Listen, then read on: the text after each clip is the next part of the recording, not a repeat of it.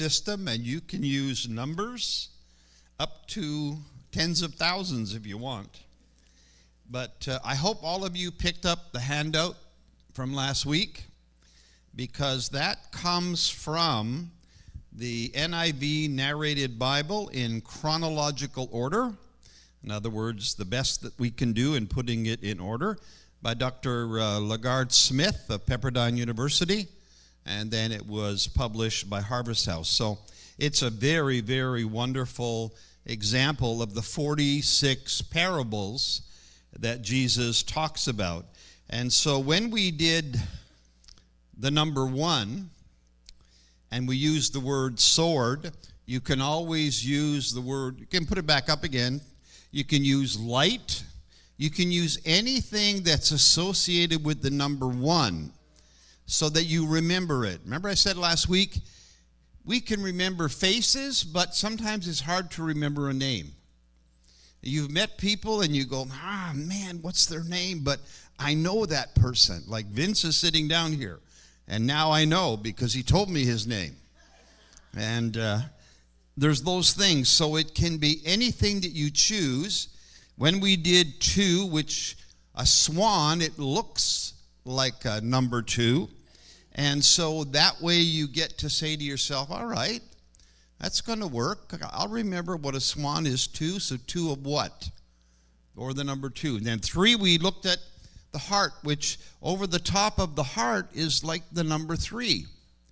And we discovered that as we started going through the 46 parables, we saw from the outset Jesus telling a new story, taking what was taught in the Old Testament and now making application to their day-to-day lives in the light of what God was now doing in him and through him on behalf of the purposes of heaven.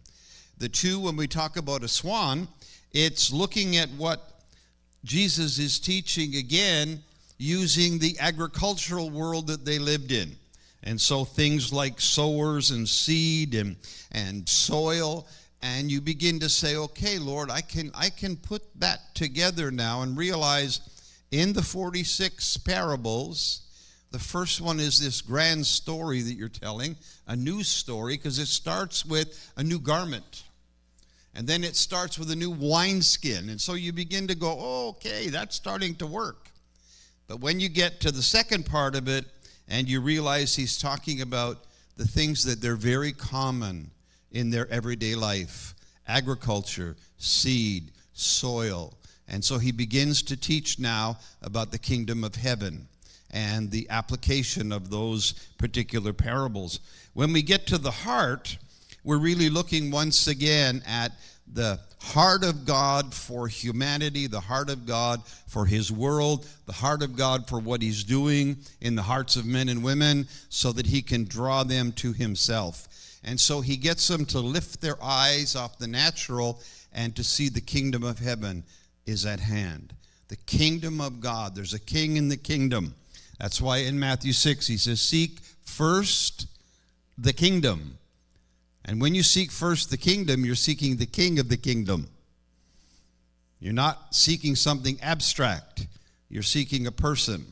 And then we got down to number 4, and we used the little sailboat. You can use a flag. You can use anything else you want to do because we're on a journey. And then those scriptures from the parables where Jesus talks now about lost sheep, good Samaritans, he starts going into our behavior. And so, yes, it's a new story. Yes, it's about the kingdom. Yes, it's about natural things, but it's also about how do we live our lives.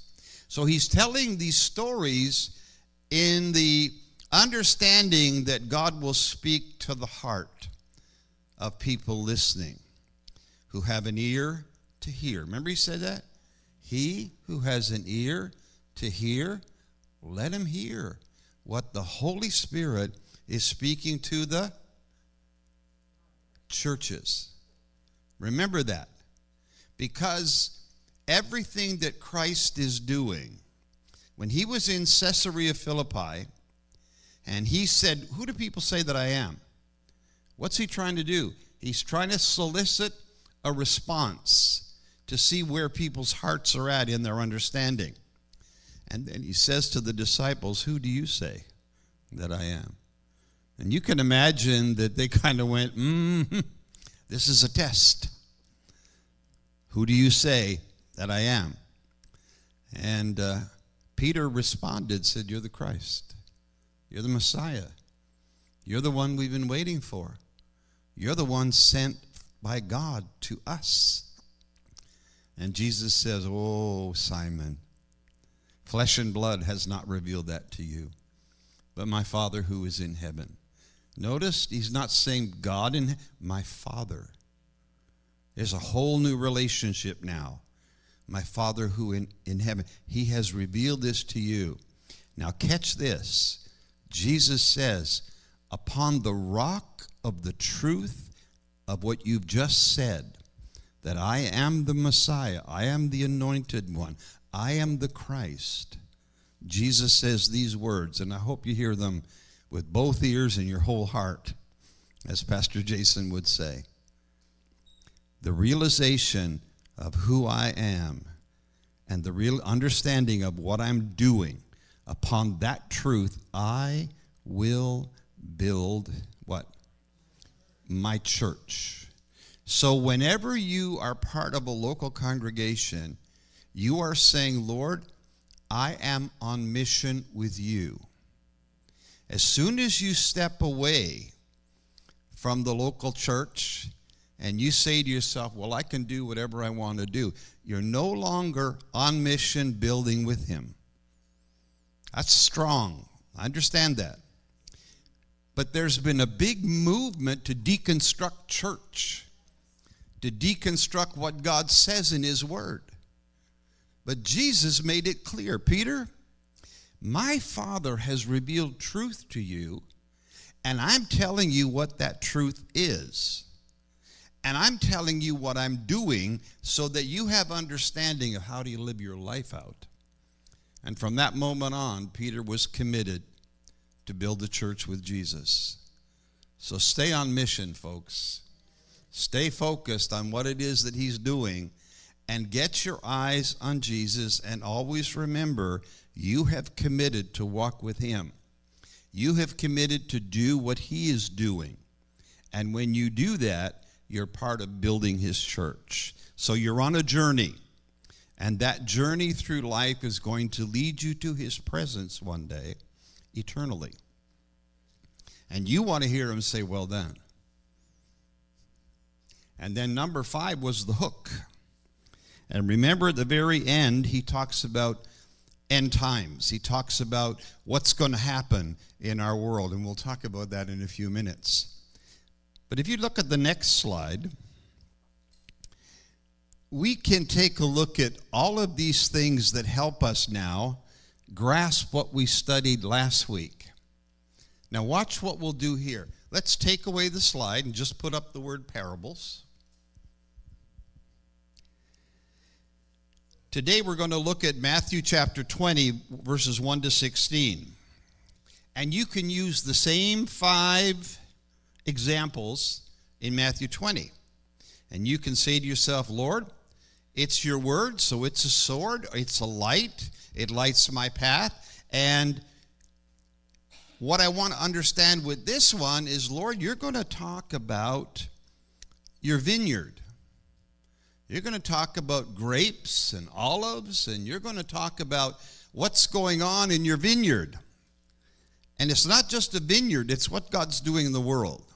Number 2, when we get to a swan, we can say in this one, oh, it's a story of landowners and laborers. Okay, so we got some landowners and we got some laborers. Something's going on in the vineyard then.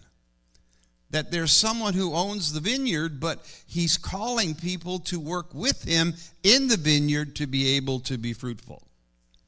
Number 3, in our story in Matthew 20 today, we can see he promises them a day's wage. That's a promise. His love for his workers is, I'm going to pay you a denarius, a day's wage. And they're all excited about that. It's a promise. Well, let me show you how that works. I have been serving the Lord since the mid-70s. That's a long time. But if somebody walks through the door today and gives their life to Jesus Christ, we both have the same reward. We have the same reward. It's not how long I've been working. It's me understanding the promise from the heart of God that salvation is whosoever will. And it doesn't matter when they come into the vineyard, he promises them the same thing. Now, of course, there are rewards, but that's different than a day's wage. Because from the least to the greatest, from the first to the last, the promise is the same.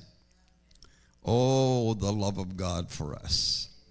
And then we get to the sailboat, and that's really just the journey.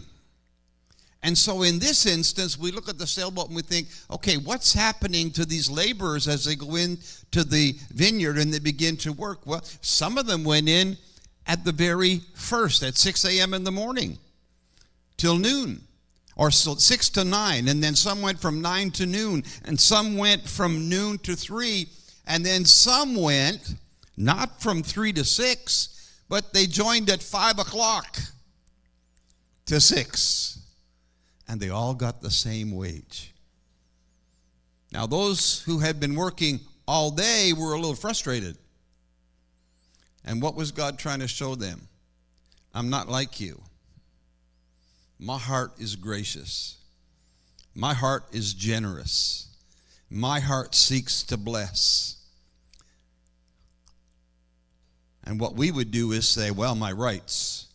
I worked longer than him. I need more money then for that. And Jesus goes, I'm not like that. Did you know that God is abundant in his blessing to the point where you can't contain it all? I was sitting here this morning when Rachel was leading and Dante was leading and we were worshiping. I always, and every time there's worship, I always say, Lord, thank you for the understanding in the Old Testament that Judah let out upon the death of Joshua, and they were worshipers, and they were preparing the way, and they were affirming their trust was in God, not in men. And so I sit there every service as we begin to worship, no matter where we are, and I say, Holy Spirit, I'm so grateful that you can convict my heart of the sins of commission and omission. Lord, I don't even know what I've done this week where I have offended you. But I ask your forgiveness today. Holy Spirit, I ask you to fill me to the overflowing today. Make my ears tuned to hear something today. We have a couple at the Orleans campus. If I were to go to their home now and say to them, I'm really interested that on Sunday, March the 12th in 1977, I preached a message, but I can't remember what it was. They would get their book out from 1977. They would open it to March 6th. And they say, Pastor, here's what you preach, and here's the points. Every single service, they brought their Bible, they brought their notebook, they brought their pen, and they said this, Holy Spirit, speak to my heart today. That whatever's being said, sung, prayed, spoken, conversed, whatever goes on today, Holy Spirit, I want to hear what you're saying to your church today. I hope that's you too. That you're not just coming and you sit and it goes in one ear and out the other. See, he's trying to grow us up, as Pastor Joyce says, to take us from faith to faith, from strength to strength, and from glory to glory. He wants to grow us up into a mature man or woman, a mature congregation. And we do that best by saying, Holy Spirit, I am not a spectator in the service. I'm a participator in what it is that you're doing in the midst of us today. You think of the songs that we've been singing already. They're victorious. They're centered in the truth of the gospel that without the resurrection, you and I have no hope. It's central to our faith. So when we sing it, we are saying, Lord, we testify to the truth of your word and to the truth of what you have done. And I look forward to that moment when, in the twinkling of an eye, everything about me will be changed. And I'll go from natural to eternal. Hallelujah. So in our story today, if we use the sailboat on the journey, some get on the boat early and some get on the boat late. But they all get the same destination. And number 5, the hook. The hook at the end of our parable today.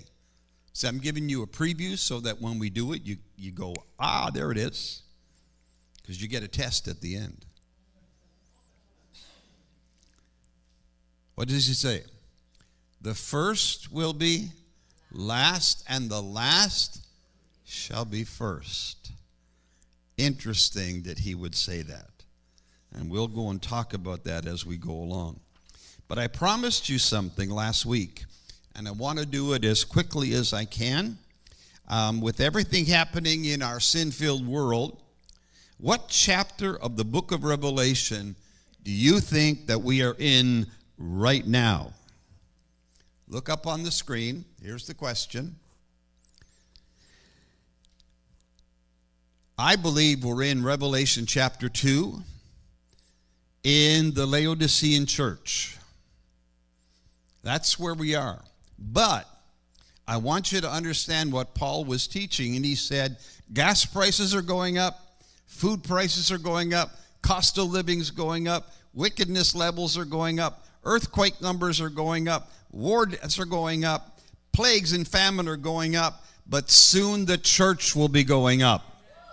So I just want you to remember that when you talk about resurrection and you think, oh God, how can you change my problem? And God goes, oh, I don't know. I don't think I have enough power to change that one. In an instant, the Lord himself will descend from heaven with a what? So he's not quiet. We ought not to be quiet. With the voice of an archangel, with the trumpet of God, and the dead in Christ.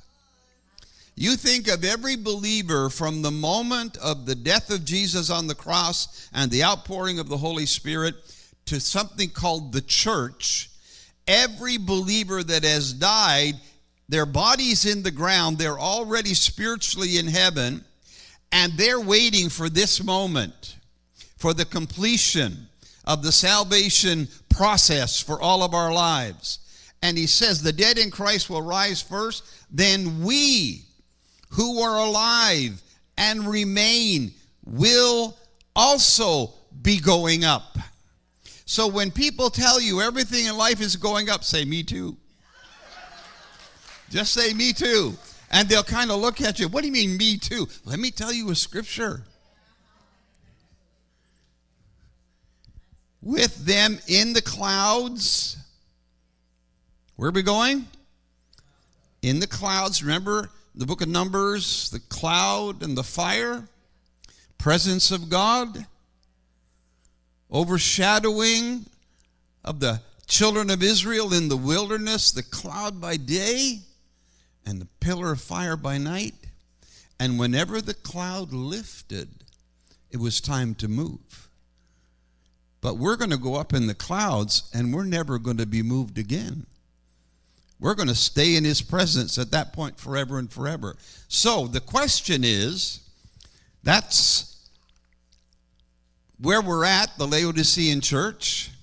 And then we go into chapter 3, and it's really wonderful.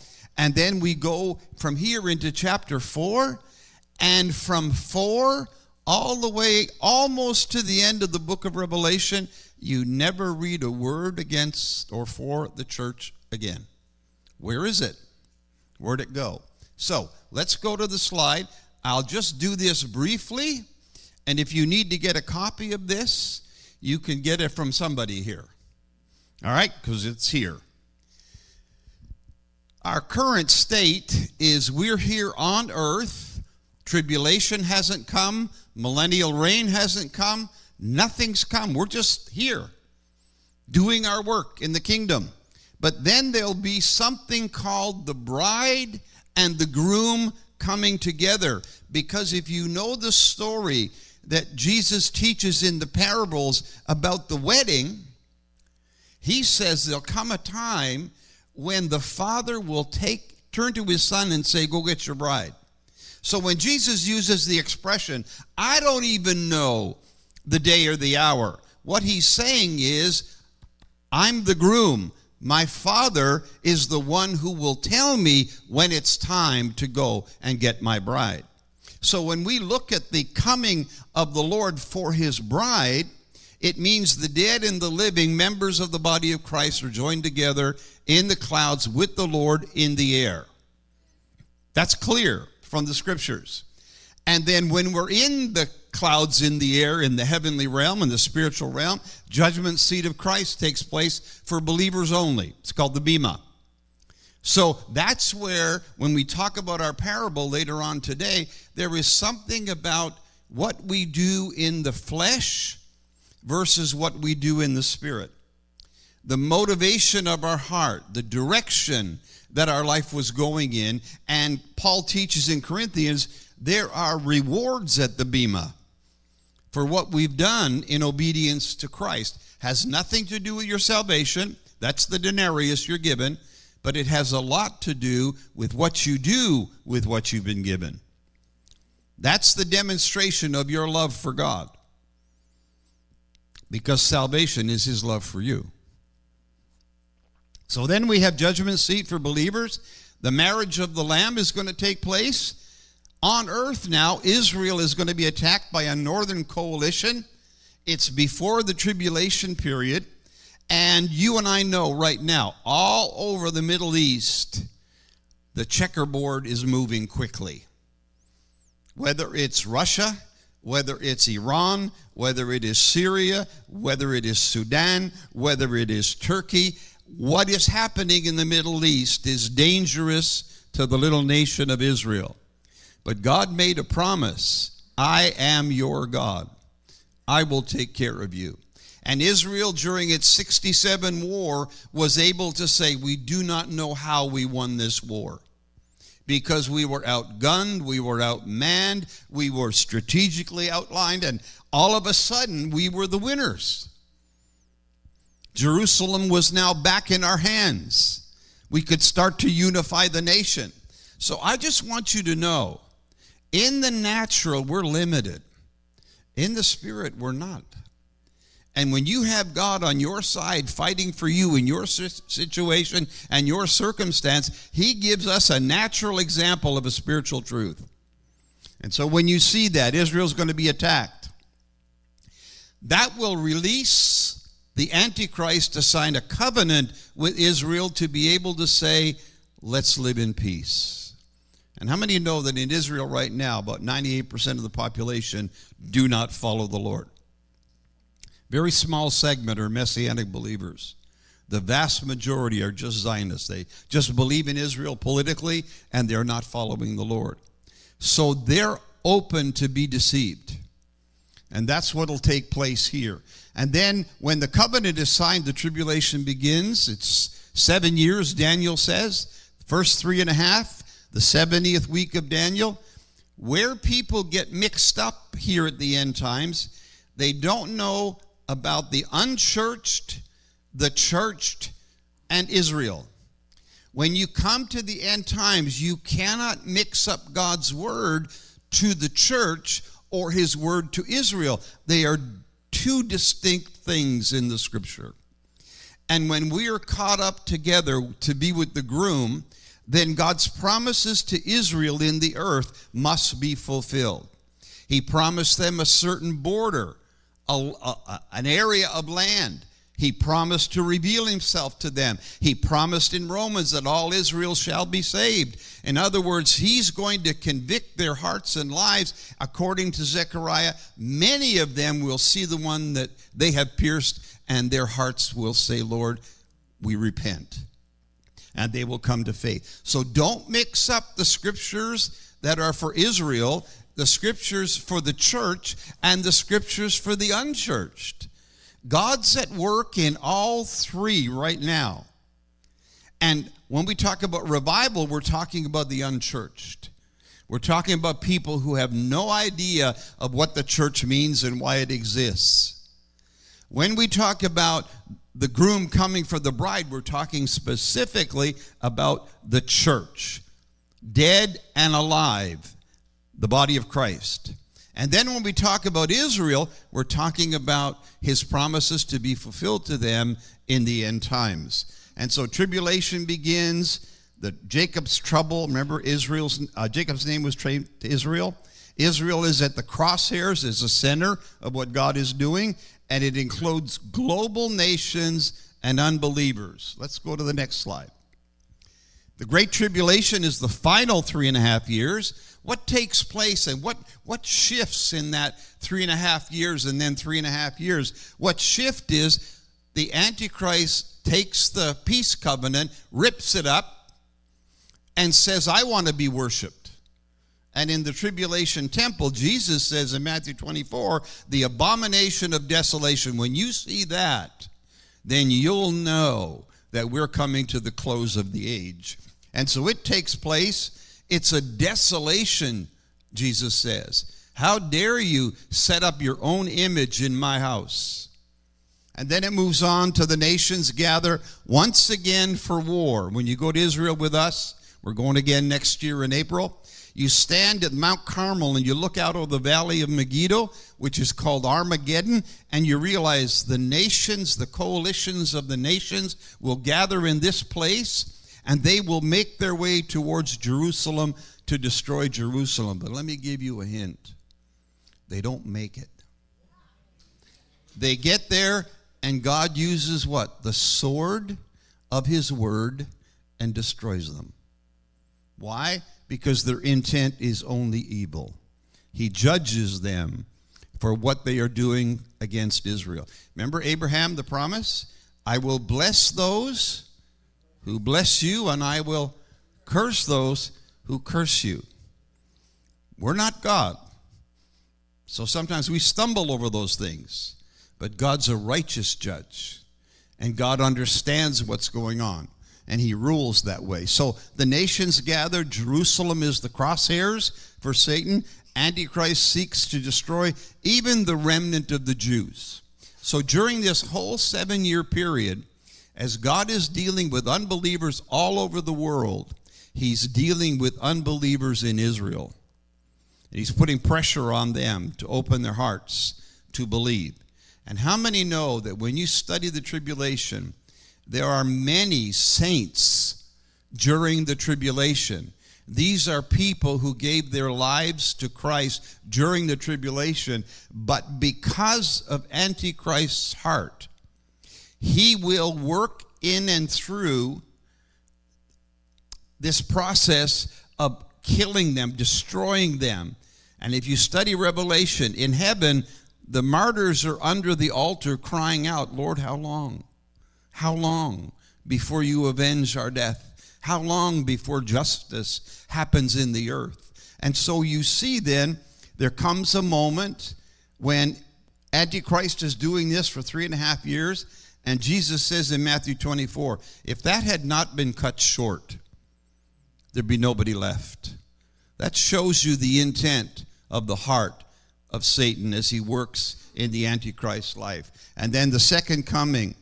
Remember, the first coming for us is when Jesus comes for his church, for his bride. The second one is he comes with his church. One is in the air. The other is he's going to touch down on the Mount of Olives, put his feet on earth, and we're going to put our feet here too. Can you imagine what your feet are going to look like when you have a spiritual body? No corns, no ingrown toenails. Going to be wonderful. So the second coming is at the end of the tribulation where Jesus says, enough is enough. We're going to wrap this up, and I'm going to show you what it's like to live in my kingdom. And so the final battle, as he ascends the Mount of Olives, Then we go into a period where things kind of get settled and prepared for all that Jesus is going to do. Now switch to the last slide. There will come a great white throne judgment. What does that mean? It means that God is going to judge those who have come out of the tribulation, who hate him, who were unbelievers, and they are going to be judged. Nations are going to be judged as a sheep nation or a goat nation. And then ultimately, there's going to come a moment when unbelievers are going to be cast into the lake of fire forever and forever. Why?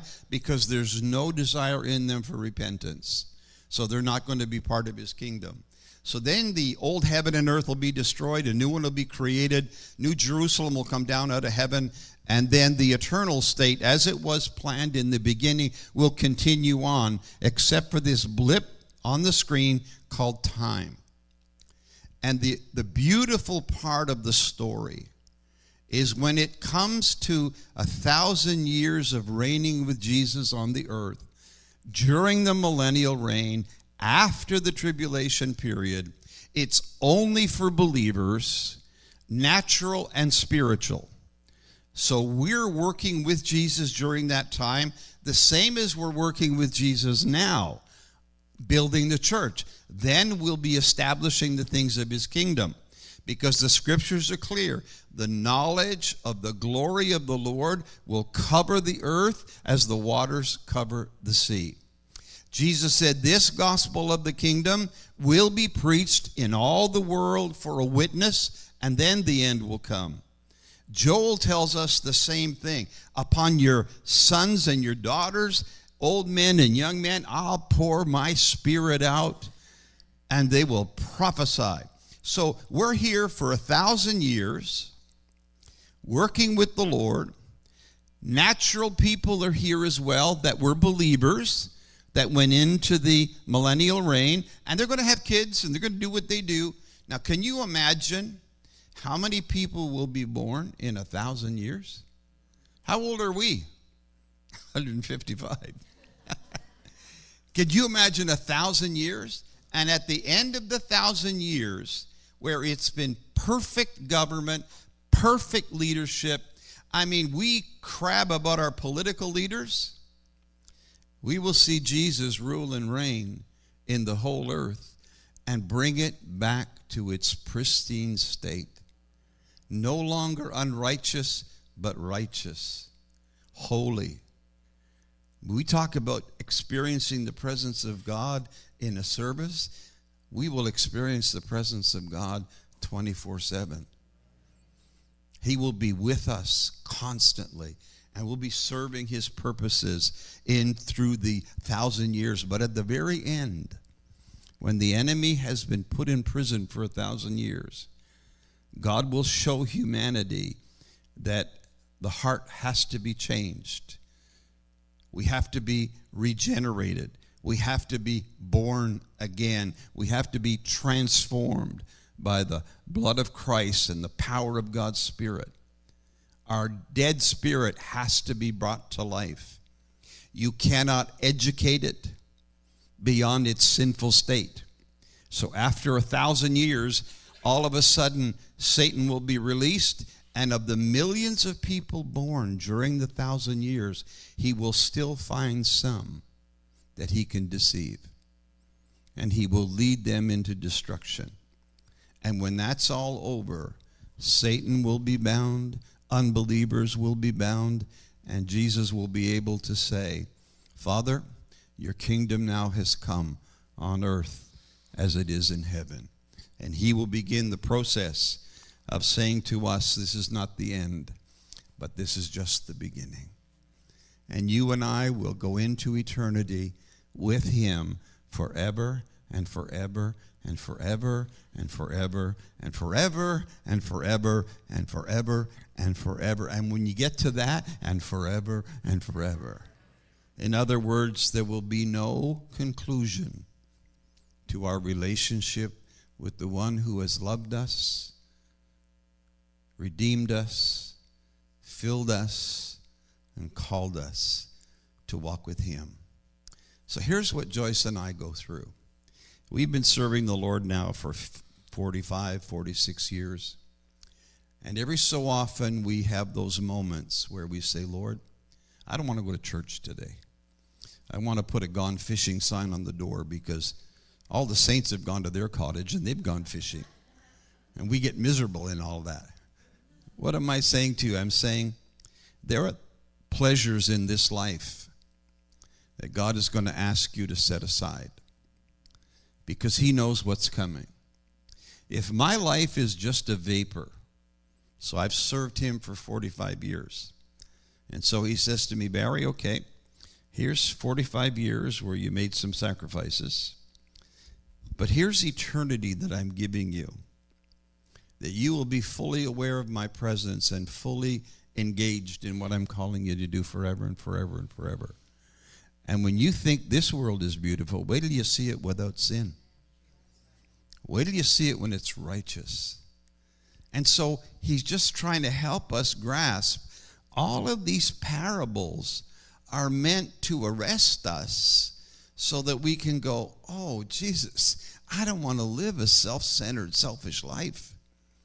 I want to be on mission with you. I want to hear what your parables are saying.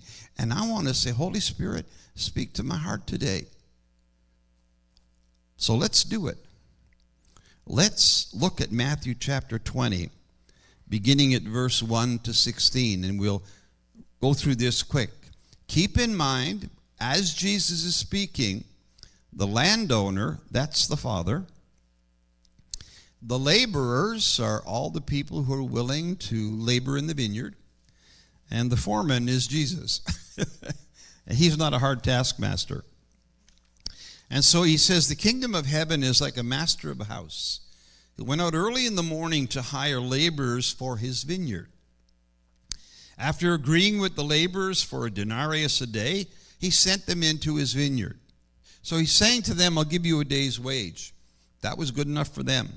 And going about the third hour, so now it's not 6 in the morning anymore, it's 9 in the morning, he saw others standing idle in the marketplace, and he said to them, you go into the vineyard too, and whatever's right I will give you. So they went. So let me let you know, when an altar call is given in a service, it's God saying to you, now's the time. Step up. Step in to what it is that I want to do in your heart and in your life. And so going out again about the 6th hour, so now he's noon. They've been laboring 6 hours already. And then at the 9th hour, so that's 3 in the afternoon. So he keeps going out into the vineyard. And he keeps going to the marketplace to say, if you're idle, I got work for you to do. Come into my kingdom. How many know lots of people are idle right now? And he calls and he beckons. And about the 11th hour, so that's 5 o'clock in the afternoon, there's still people in the marketplace waiting to do some kind of work that day. And he said to them, why do you stand here idle all day? And they said, no one's hired us. And he said to them, you go into the vineyard too. When evening came, the owner of the vineyard said to his foreman, call the laborers and pay them their wages, beginning with the last up to the first. And when those hired about the 11th hour, 5 o'clock, each of them received a denarius. Now, just watch what happens in our humanity. If they worked 1 hour and were given a day's wage, the people that started 6 in the morning were saying to themselves, man, we're going to get more than that. They didn't understand the landowner.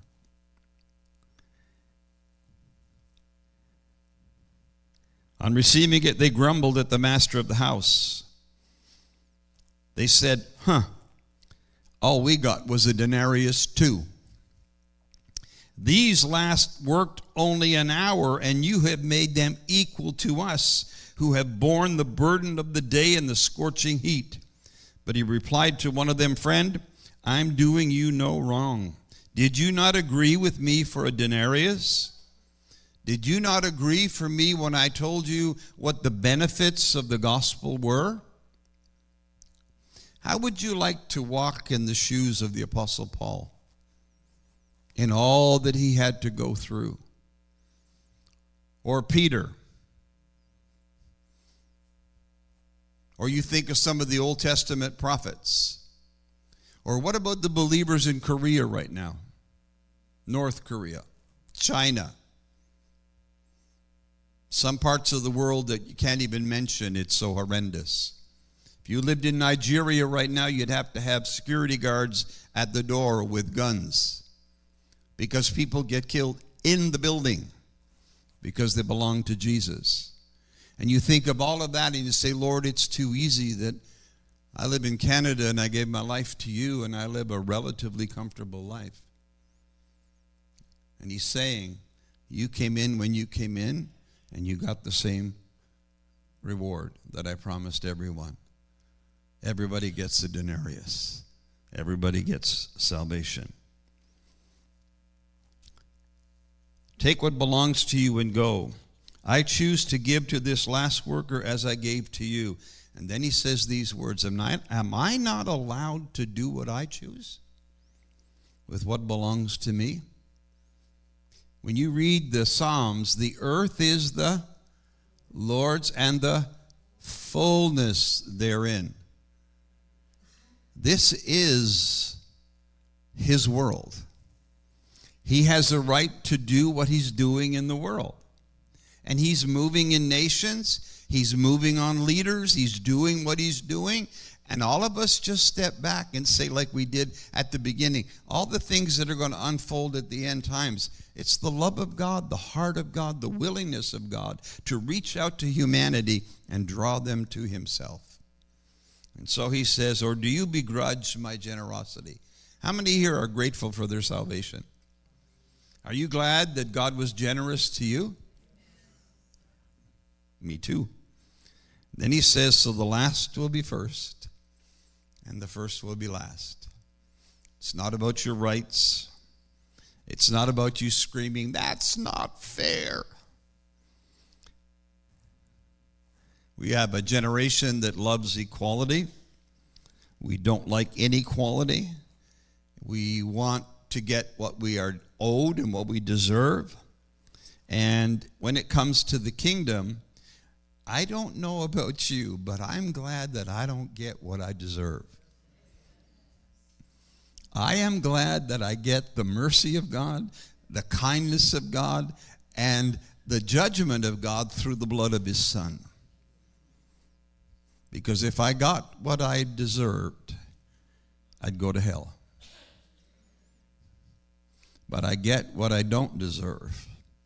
And I've come into the things of the kingdom at the last hour. I didn't come in at 6 o'clock in the morning. This has been going on now for thousands of years. And we're coming in at the last hour. Hallelujah. And we're still getting a denarius. We're still getting what God promises to us. And so I've learned that landowners like God the Father, they manage the affairs of the earth.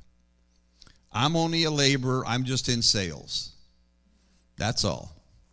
I just tell people what it is the landowner is saying, and I leave it to him to do the rest. Amen? Because once you think you're in control, you're in delusion. That's why he calls us to open our hearts and to step back and to humble ourselves and to trust him. You know, so when we had worship at the beginning of the service, when people stand up here and begin to lead us in worship, they have all the insecurities that you and I have. But they say, Lord, I'm going to serve you anyway. I'm going to worship you with my voice anyway because my heart is to love you and serve you. Joyce and I remember in the first days of our walk with Christ, we'd be sitting in small groups and someone would ask us to pray. And we'd panic. Me? Out loud? Yes. And then the Lord spoke to Joyce one day and said, who are you praying to? The people sitting in the room or to me? if you're praying to me, I understand your heart. I understand where you stumble. I understand what you're going through, but just talk to me. If you're doing it for the people in the room, then you're comparing yourself. You're contrasting yourself. You're trying to impress people. That's not spiritual. That's flesh. And so when you learn, Lord, I'm talking to you, all of a sudden the pressure's off. And you just know and love him. There's another scripture that we won't talk about much. It's in John 21. And Peter's gone through all the things that he's gone through in his life. He's denied the Lord. He's been restored to the Lord. And then at one point, he is walking, and John is close by, and Peter does this. Lord, what about him? What's going to happen to him?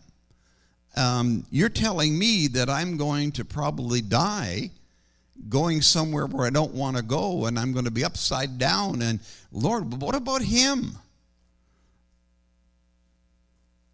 And Jesus says, well, what's that to you? You follow me. So can I encourage you? Always think about where you're at first before you try to compare yourself to somebody else. Peter learned the lesson very, very well. Whatever you want to do in John's life, Lord, that's your doing. You know, Joyce and I pastored a long time, and sometimes people come and sometimes people go. And in the beginning, we would take it personal and we'd have a real struggle with it until we said, Lord, what's going on here? And he said, just rejoice that you have the privilege of being part of their spiritual journey. Whatever that starting point is, and whatever that ending point is, you're part of their journey. What they do with that is not your business. What is your business is what you do with what I've called you to do. And so you see this in all the aspects of what God is doing. Let me finish with this. Matthew 16:27 says, the Son of Man is going to come with his angels in the glory of his Father, and then he will repay. Remember we talked about the bema? He will repay each person according to what he has done. So there are rewards for you and me in our service to God. Remember he said, even if you give a cup of cold water in my name, you don't lose your reward. And then 1 Corinthians 3, each one's work will become manifest, for the day will disclose it, because it will be revealed by fire. And the fire will test what sort of work each one had done. So it talks about wood, hay, and stubble, and then precious jewels and gold and silver and all of that.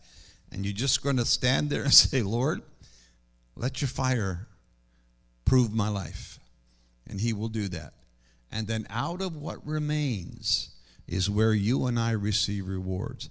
Has nothing to do with salvation, has nothing to do with the denarius, but it has a lot to do with the expression of our love for him while we were here on earth.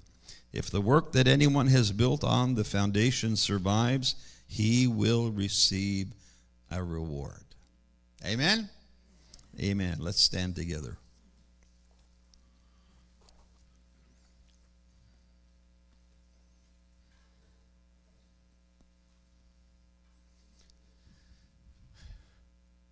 The light is shining, the sword is up, the number's one, there's only one vineyard. The swan is swooping through, looks like a two, there's a landowner and there are laborers in the vineyard. 3 is the love of God, that all of us get the same reward. 4 is the journey, no matter what hour of the day, we all get the same salvation. And the hook, you may feel like you're last now, but you will be first. And if you're first, you will be last. In other words, it's going to deal with all of us accordingly, based on our life, how we've lived it. So here's what I want to do. I want to end the service by asking you to do something in your heart of hearts. And I'm going to ask you in a moment to step out of your seat and to come and stand at the altar. And Joyce is going to lead us in prayer.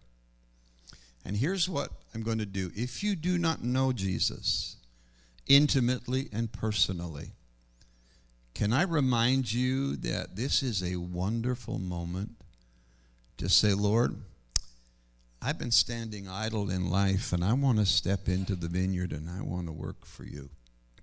I want to serve your purposes with the time that I have left in my life. And sometimes we don't know how much time we have left. Where I live, there's a little crosswalk, and this week a 24-year-old motorcyclist was killed. Last month, same walk, same place, another 24-year-old motorcyclist was killed. I showed Joyce where it was today. The question is, are you ready? The question is, the gospel has gone forth. Your heart needs to respond to that. So I will be asking you in a moment to step out of your seat and come forward. But joining you are going to be lots of other people who say, Jesus, I just want to affirm today that I am a worker in your vineyard and that I appreciate the reward that I'm getting for a day's wage. But Lord, I want to demonstrate in my own heart that I want not only to love you more, but when I serve you, I'm going to do it for all the right reasons. I want the motivation of my heart to be pure, that my serving is my gift back to you for the gift that you've given to me that I could never repay.